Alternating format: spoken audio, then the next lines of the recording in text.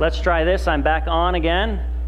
If the preacher is standing there when it goes past 11:30, we know who everybody thinks went long.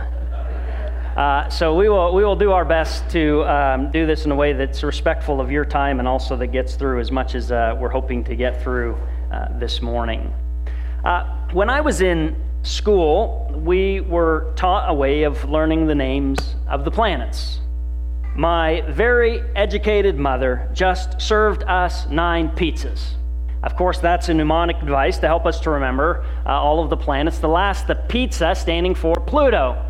And then you can imagine how much my world just shattered when in 2009, the International Astronomical Union decided Pluto was not a planet. Instead, it is a dwarf planet. See, there's 3 criteria that you have to meet in order to be a planet, and apparently Pluto has not cleared the final criteria, which is that it has not cleared its neighboring region of all other objects. So they change it, and Pluto is no longer a planet. Sometime afterwards, the kids can tell me what they use now to help them remember all of the planets. But scientists are doing in that process exactly what all of us do in all sorts of different parts of life.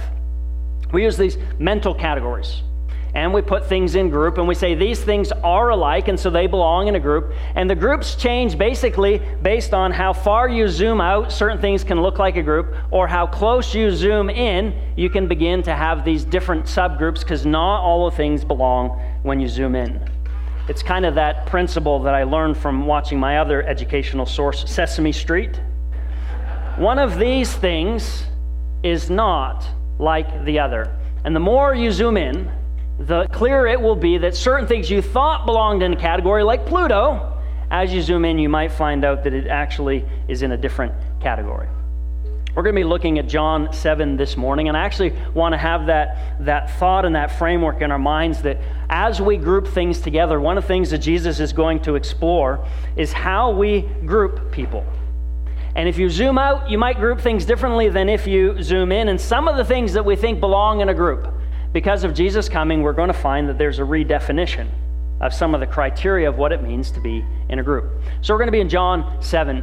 And like what happened in John 6 last week, John 7, the first few verses, it just helps us to orient us to where we are in the life and in the ministry of Jesus.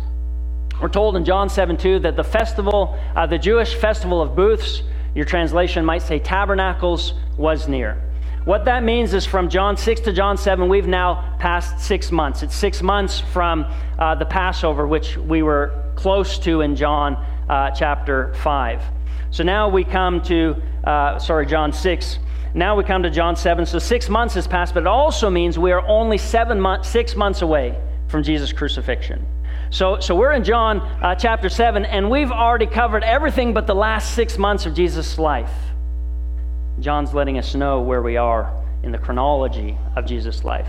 He also wants us to know geographically where we are. We're told that Jesus is in Galilee, and we're also told that he did not wish to go about in Judea, which is where Jerusalem is, because the Jews were looking for an opportunity to kill him. So because the festival is coming up, there's this mass migration of people who are going to Judea for the festival of booths. Jesus, however, is not desirous to go. And it's for that reason that Jesus' brothers approach him and they say to him, so his brothers said, leave here and go to Judea, so that your disciples may also see the works you are doing. For no one who wants to be widely known acts in secret. If you do these things, show yourself to the world. Jesus' brothers believe they're qualified to play the role of his publicist. They are going to get Jesus into a public relations campaign that he can promote himself by his works. And the brothers are aware of what the historian Josephus lets us know, that the festival of booths for the Jewish people was the most important. The highest population you have in Jerusalem is people traveling for this festival.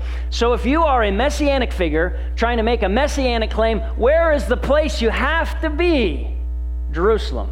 At the Festival of Booths. So they're encouraging him to go, encouraging him to make a big splash. It's a publicity tour opportunity that cannot be missed. And then John kind of whispers to the side and he says, for even his brothers did not believe in him. His brothers are saying, look, there's certain things, Jesus, that you're going to have to do if you're going to prove any of these messianic claims. There's a certain way you're going to have to go about being the Messiah if we or if anyone else is going to dare to believe in you. But Jesus said to them, my time has not yet come, but your time is always here. The world cannot hate you, but it hates me because I testify against it, that its works are evils. Go to the festival yourselves. I'm not going to this festival, for my time has not yet fully come. As I read this phrase, these verses, I think of this concept that one of these things is not like the other. When you zoom out and you look at Jesus and his brothers, you think, man, these guys look exactly alike, don't they? I got the same mom. Everyone thinks they have the same dad. They grew up in the same home. They went to the same classes, had the same education. I mean, these guys are very much alike. But as you zoom in, Jesus wants us to realize that he is nothing like his brothers. You zoom in and you realize that Jesus is emphasizing there's a difference between us. One of the differences, he talks about how his time is used compared to their time. And Jesus realizes that the world cannot hate you, but the world hates me. So as we zoom in, we realize there's a pretty dramatic difference between Jesus and his brothers. We're going to find in John there's two agendas for Jesus. There's two missions, there's two plans, there's two purposes. God has his way of doing things. God has his plans and purposes, and the world also has its plans and purposes. And both are saying to Jesus, here's how you need to go about doing this messianic thing. And the question becomes, which way does Jesus follow? Which way does Jesus choose to go about and do his ministry? Is it the way of the world, or is it the way that God, his Father, calls him to it? One of the things I think is interesting as you reflect on the differences between Jesus and his brothers is that Jesus' brothers seem to have much more flexibility than Jesus has. When Jesus says your time is any time, Jesus is saying you can go and come to Jerusalem anytime that you wish. You have that freedom and that flexibility. But my time is different. And isn't that weird? Remember, we learned about Jesus in John chapter 1. In the beginning was the Word, and the Word was with God, and the Word was God. We learned that the Word became flesh. So Jesus is God himself. So you would think if there's any human in the world that has no external regulations, it's Jesus. Think about the things he could externally do that his brothers can't do. Seeing the signs and the miracles, Jesus is not confined by nature in the way that his brothers are. But Jesus is here, he is not talking about an external compulsion, about there are things I cannot do. He's talking about something internal. He has such a commitment to the will of his Father that he is committing, I will only do what my Father wants me to do. I will only do it when my Father wants me to do it, and I will only go where my Father wants me to go. The brothers can march to the beat of their own drummer. But Jesus, because of his commitment to his Father, is restricted to do only what his Father wishes. One of the things I think that's essential as you look at the life of Jesus is you need to be able to look at Jesus and see all of the ways that he's just like us. But you also have to be willing to zoom in and see all the ways that he is nothing like us. One of the things about Jesus compared to his brothers, and if you compare Jesus to the brotherhood of man, is, we love our freedom. I mean, isn't that what we ultimately want and wish for and long for, is the ability to go where I want to go and do what I want to do? There's a psychologist named James Lauder, and he looks at kids and parent dynamics, and he says, really there's this epic battle going on between kids and parents for just who gets to assert their will. He says of toddlers, around 14 months old, the toddler is going to learn a very special word called no. I don't know if any of you ever heard a kid say that word. And what Lauder says is the toddler, when he's saying no, he will inflict no on the environment before the environment can inflict no on the child. I mean, I want to do what I want to do, and I want to go where I want to go, and there's these two wills that are going to conflict. It's mom and dad's will against the kid's will, and the only way the kid knows to push against it is just say, no, no, no, no, no. Guess what Lauder says? He says the same thing happens when you become a teenager. He says adolescence is having grown too large for the space available. Just like that child was once in his mother's womb, and the womb therefore couldn't contain the baby, and the baby has to be born into a new world with a lot more space, adolescence is emotionally the same thing, where the kid knows more than just no now, right? Like, mom and dad, you can't tell me what to do. It's kind of the development of the word no. But it's this desire to say, I want to assert my will. And of all of the people in the whole history of the world, the one person who did not push against the will of a parent was God himself, in the form of Jesus Christ, who said, my will is to do the will of the Father. And so he's different than his brothers, and he's different than us in his willingness to accept the will of his Father. Jesus grew up in a religious Jewish family, and you would expect then that everybody would applaud him for it, everybody would praise him for it, and he says, no, in fact, by me doing this, the world hates me. When you begin to align with the values of God, when you begin to follow the ways of Jesus, the world is going to begin to look at you differently. And one of the key things that I think that we notice as we read John 7, as we look at Scripture, when we talk about the world, we'll find out here in this passage, we're not just talking about out there. Because the concern is that the world can seep into the values of people who claim God's ways and God's things. Well, we'll leave that idea behind for now. And we'll recognize that as Jesus goes, after saying this, he remained in Galilee. But after his brothers had gone to the festival, then he also went, not publicly as it were, in secret. What? Jesus makes this big deal to his brothers, like, hey, I'm not going to Jerusalem because you tell me to do it. I've got to do the will of the Father. They go off to Jerusalem. Jesus hangs out in Galilee, and then guess what he does? Heads on down to Jerusalem. Well, what is that all about? This reminds me very much of something that happened in John 2. Remember what Jesus' mother said, hey, you do this, and Jesus says, my time hasn't come, and then he turns around and he does it. Jesus is wanting to create some space between the suggestion that men make for him and the actions he takes.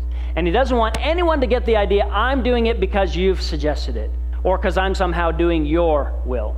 So he gives the space so that we know, why did he ultimately go to Jerusalem? He went because it was the will of his Father.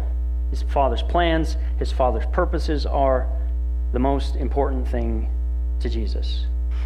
Now we're told he doesn't go as the brothers say in this big kind of public tour. He actually goes very, very quietly. He goes as in secret. But about the middle of the festival, so the festival lasts for 1 week, so we're somewhere around 3 or 4 days into the festival, Jesus went up into the temple and he began to teach. He goes in quietly. As the festival goes, he's going to become louder, even in the ways that you'll hear his voice as he speaks.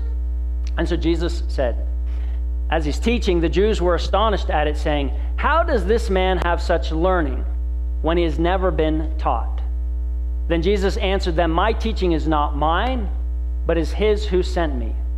Anyone who resolves to do the will of God knows whether the teaching is from God or whether I am speaking on my own.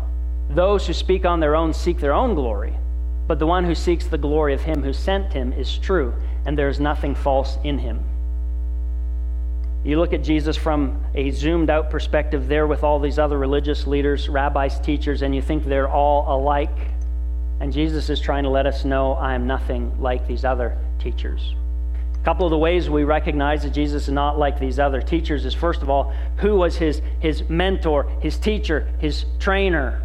He says, I learned directly from God the Father. They're saying, you didn't go through any formal academic training. There's no degree of a prestigious university on your wall. So how can you be a teacher? He says, hey, I was taught by God. And then there's also this recognition that those, some will teach for their own glory, but who does Jesus teach for? He teaches for the glory of his Father. He is differentiating himself. He's saying, zoom in and look. You'll notice that there's a difference between you and between me.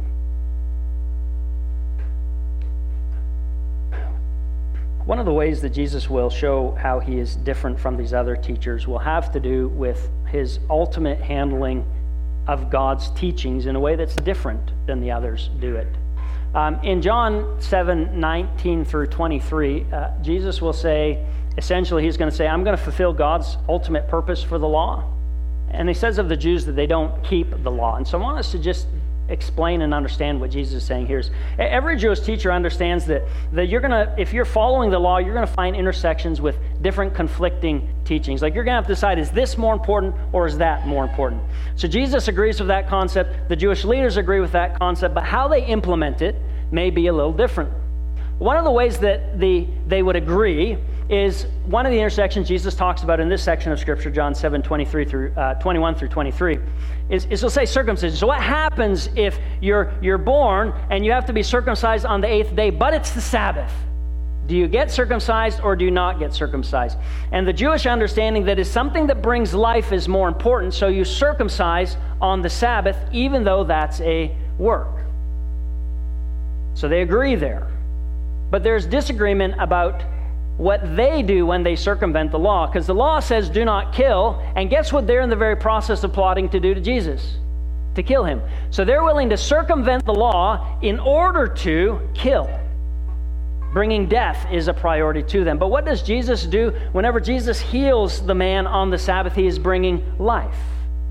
And so Jesus is essentially saying, you're going to have to choose whether you want to follow life givers or death givers.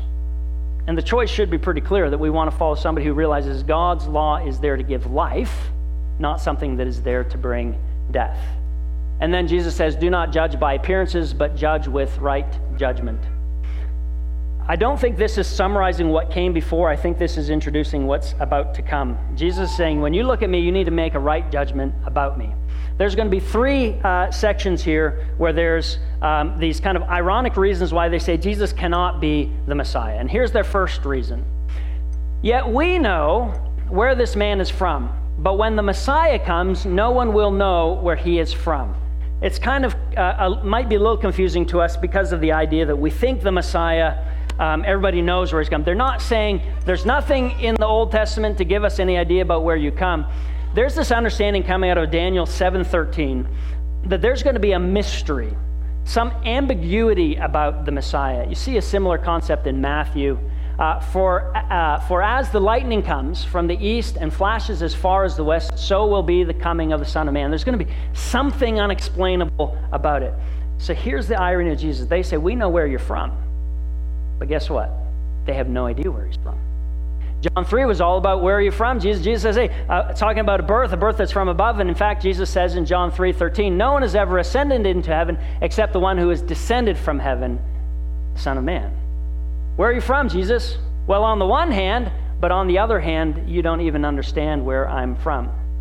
The second reason why they think, well, Jesus can't be the Messiah is when the Messiah comes, he will do more signs than this man has done. Well, we know in reading John that Jesus has done signs that people have, small groups of people have been witness to, like the disciples walking on the water. And in fact, we also know that Jesus has done more signs than should be necessary for someone to believe in him. And yet those who are doubting, the answer to the question, how many more signs do I need to do is what? Just probably a couple more. A couple more and then we'll believe you. A couple more and then we'll believe you. But the irony is that plenty have been done. And then they say, surely the Messiah does not come from Galilee, does he?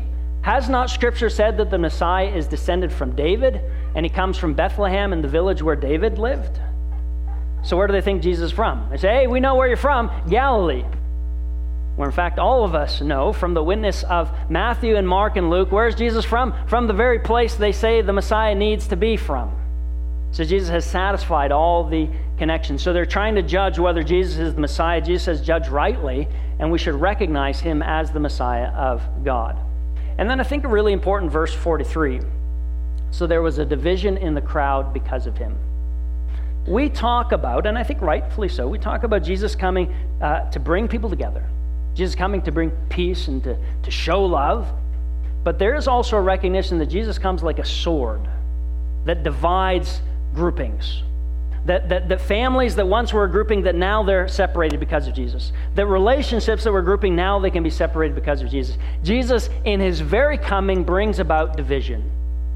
And why is that? Why would Jesus bring about division in people's lives? I want to go back to John 7 and explore this as verse 37. This is what Richard read. I'm not going to reread it for now.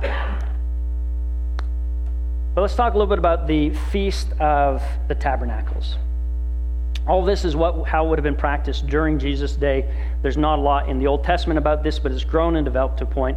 Every day of the 7-day festival of the Feast of Tabernacles, they would have this water ceremony. And so in the morning, a group of priests would head out of the temple, head down through Jerusalem, coming down the south side, and they would go to what's called the Gihon Spring. It's a water source.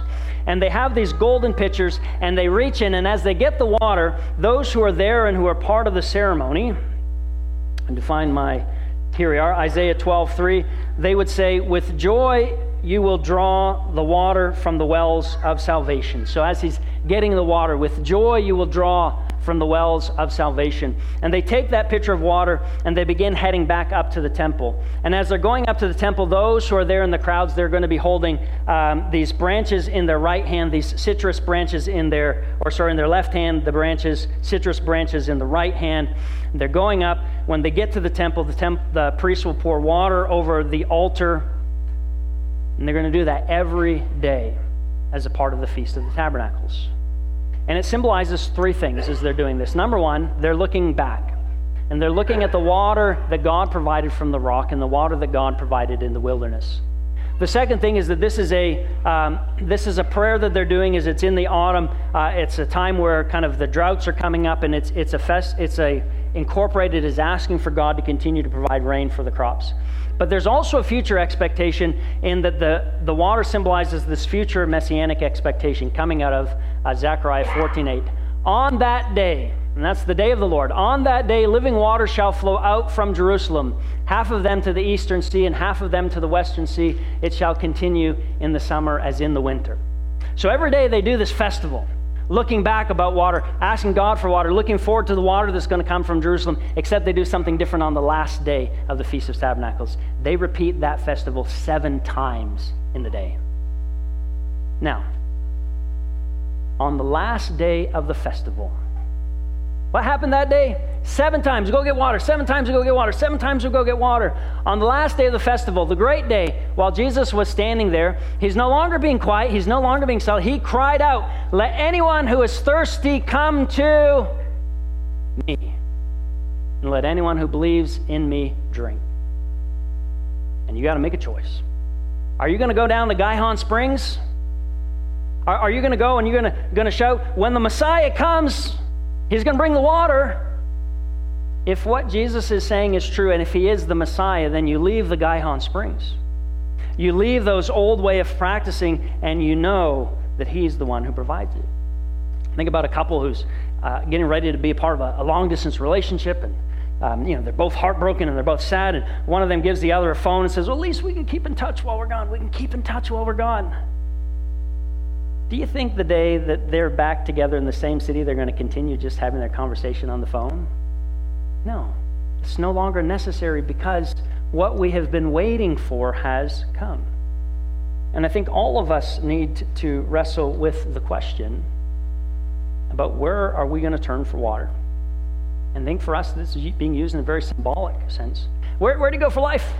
Where do you go for meaning? Where do you go for hope? Where do you go for purpose? And Jesus is saying what? Come to me.